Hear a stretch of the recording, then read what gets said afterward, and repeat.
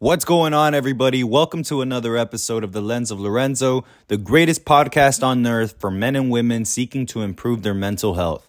My name is Lorenzo Peña, your host, and if you guys have found any value in any of these episodes, please take a quick moment to like this podcast, rate it, and share it with your friends. Did you do it? Okay, great. Now let's get started. Today, we're going to be talking about 6 steps to stop overthinking. Now, for those of you who don't know, overthinking can actually come in 2 different forms. And one of them is dwelling too much on the past, and the other form is thinking too much about the future. Usually in a disastrous way, right? Usually in a very catastrophic way. Now, the way that this affects you is that over time, if you're somebody who is constantly overthinking, right? Doesn't matter if you're thinking too much about the past or thinking too much about the future. But what this does is it can cause second guessing. It can make you lose a lot of motivation, gives you quote unquote analysis paralysis. And it can even affect your body. It can affect how much you sleep. It can affect your appetite. It can even lead to severe anxiety or severe depression. And that in and of itself affects your brain's physiology. So why is it important that we overcome this? Well, one, it's not very productive to be overthinking all the time, right? It doesn't do anything good for you. It's just keeping your mind in a state of panic, right? So how do we solve this, right? I'm going to teach you guys 6 steps that y'all can take today to stop yourself from overthinking.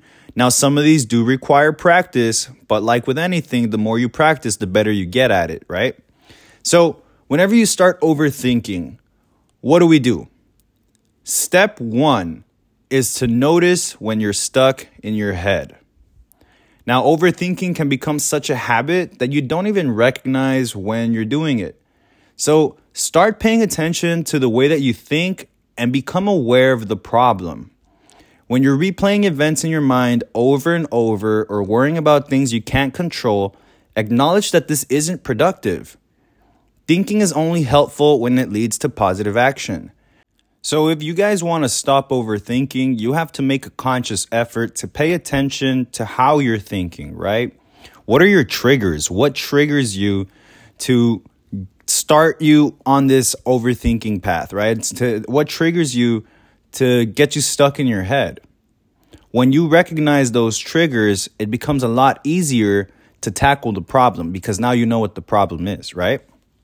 And when you have a problem, this leads you on to step number 2, which is keep the focus on problem solving. Just because you have a problem, don't focus on the problem. Focus on trying to find a solution. Dwelling on your problems isn't helpful, but looking for solutions is.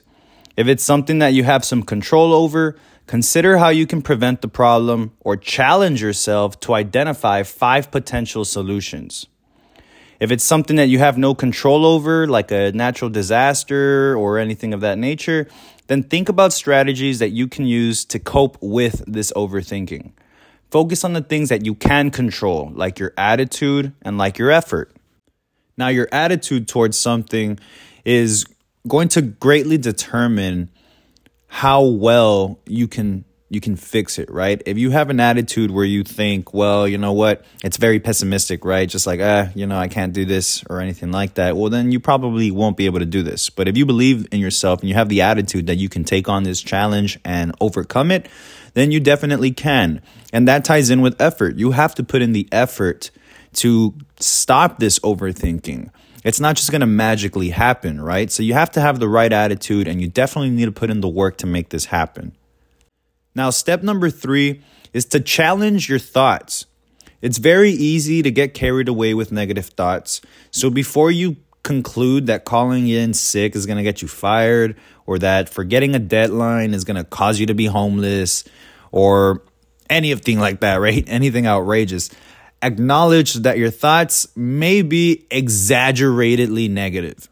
And for some of us, this is very true, especially when you've already been in a rut, when you've been, in a negative place in life for quite some time. It can be very, very easy to over exaggerate the negative, right? You feel like the whole world is against you. But remember that your emotions are going to interfere with your ability to look at situations objectively. So sometimes you have to take a step back and look at the evidence. What evidence do you have that your thought is true? And what evidence do you have that these thoughts aren't true? Right? How true or how real is this trigger or this thing that you're overthinking about? How false is it, right? A lot of the times when you take a step back and you realize that when you take a step back and you analyze it, you begin to realize that most of this is all just made up. It's all a made up fabrication in your head that's, causing you to think negatively, and that affects your outlook on these situations. It causes you to overthink. It causes you to not be able to solve the problem. It causes you to stay stuck in that loop, right? So challenge your thoughts. How true is this, right? Find the evidence and find the evidence to disprove it as well, right? And that will also lead you to step number 4, which is schedule some time for reflection, guys. This is probably one of the most important steps. Now, thinking too much about your problems for long periods of time, as I just mentioned, isn't very productive. But brief reflection can be helpful. You know what I mean? Thinking about how you could do things differently or recognizing potential pitfalls to your plan could help you perform better in the future. Something I personally like to do is to incorporate 10 minutes of thinking time into your daily schedule. This can be used to reflect on stuff. It can be used to give gratitude. It can be used to meditate. I believe meditation is very, very important to stop yourself from overthinking. It's 10 minutes that you can give yourself of mental clarity and peace, right? Practice meditation. This can definitely help alleviate some of the anxiety or depression that comes from overthinking. And it works in conjunction with the next step, which is step number 5. Learn mindfulness skills. It's impossible for you to redo what happened yesterday. And if you worry too much about tomorrow, well, you're not really living in the present. Mindfulness in and of itself will help you become more aware of the here and the now. Live in the present. Something that I like to do when I'm overthinking, when I get anxiety or anything like that, is I go through my 5 senses in full detail. I'll pay attention to each sense individually. So what I'll do, for example, is the sense of seeing, right? The sense of looking. I will look around at all my surroundings. I will pay attention to the smallest details on everything, like the fibers on, the clothing, the grass, the detail, the droplets of water on the grass, the colors, how it looks, what's around me. I go through my smells. What am I smelling?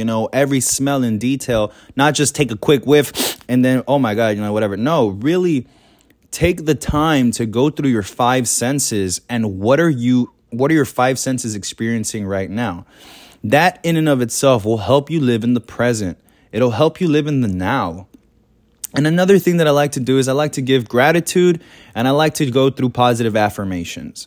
That definitely helps me be a lot more mindful and be more present in the here and in the now, in this moment, right? You don't want to be stuck in the past. You don't want to be stuck in the future. The only real moment that you're living is the present moment, this moment, right? So going through your 5 senses is definitely something that has helped me out tremendously. Giving gratitude and positive affirmations have also helped me to a large extent be a lot more mindful and live in the present. Now, just like any other skill, mindfulness takes practice, but over time, it can definitely help decrease overthinking. There are a lot of classes, books, courses, videos, all that stuff that y'all can watch that'll help you learn how to be mindful, right? Even this podcast. Now, the last step is to change the channel, guys. Telling yourself to stop thinking about something will always backfire. When you tell yourself, I don't want to think about this, chances are you're probably going to be thinking about it a lot more. The more you try to prevent a thought from entering your brain, the more likely it is to keep popping up.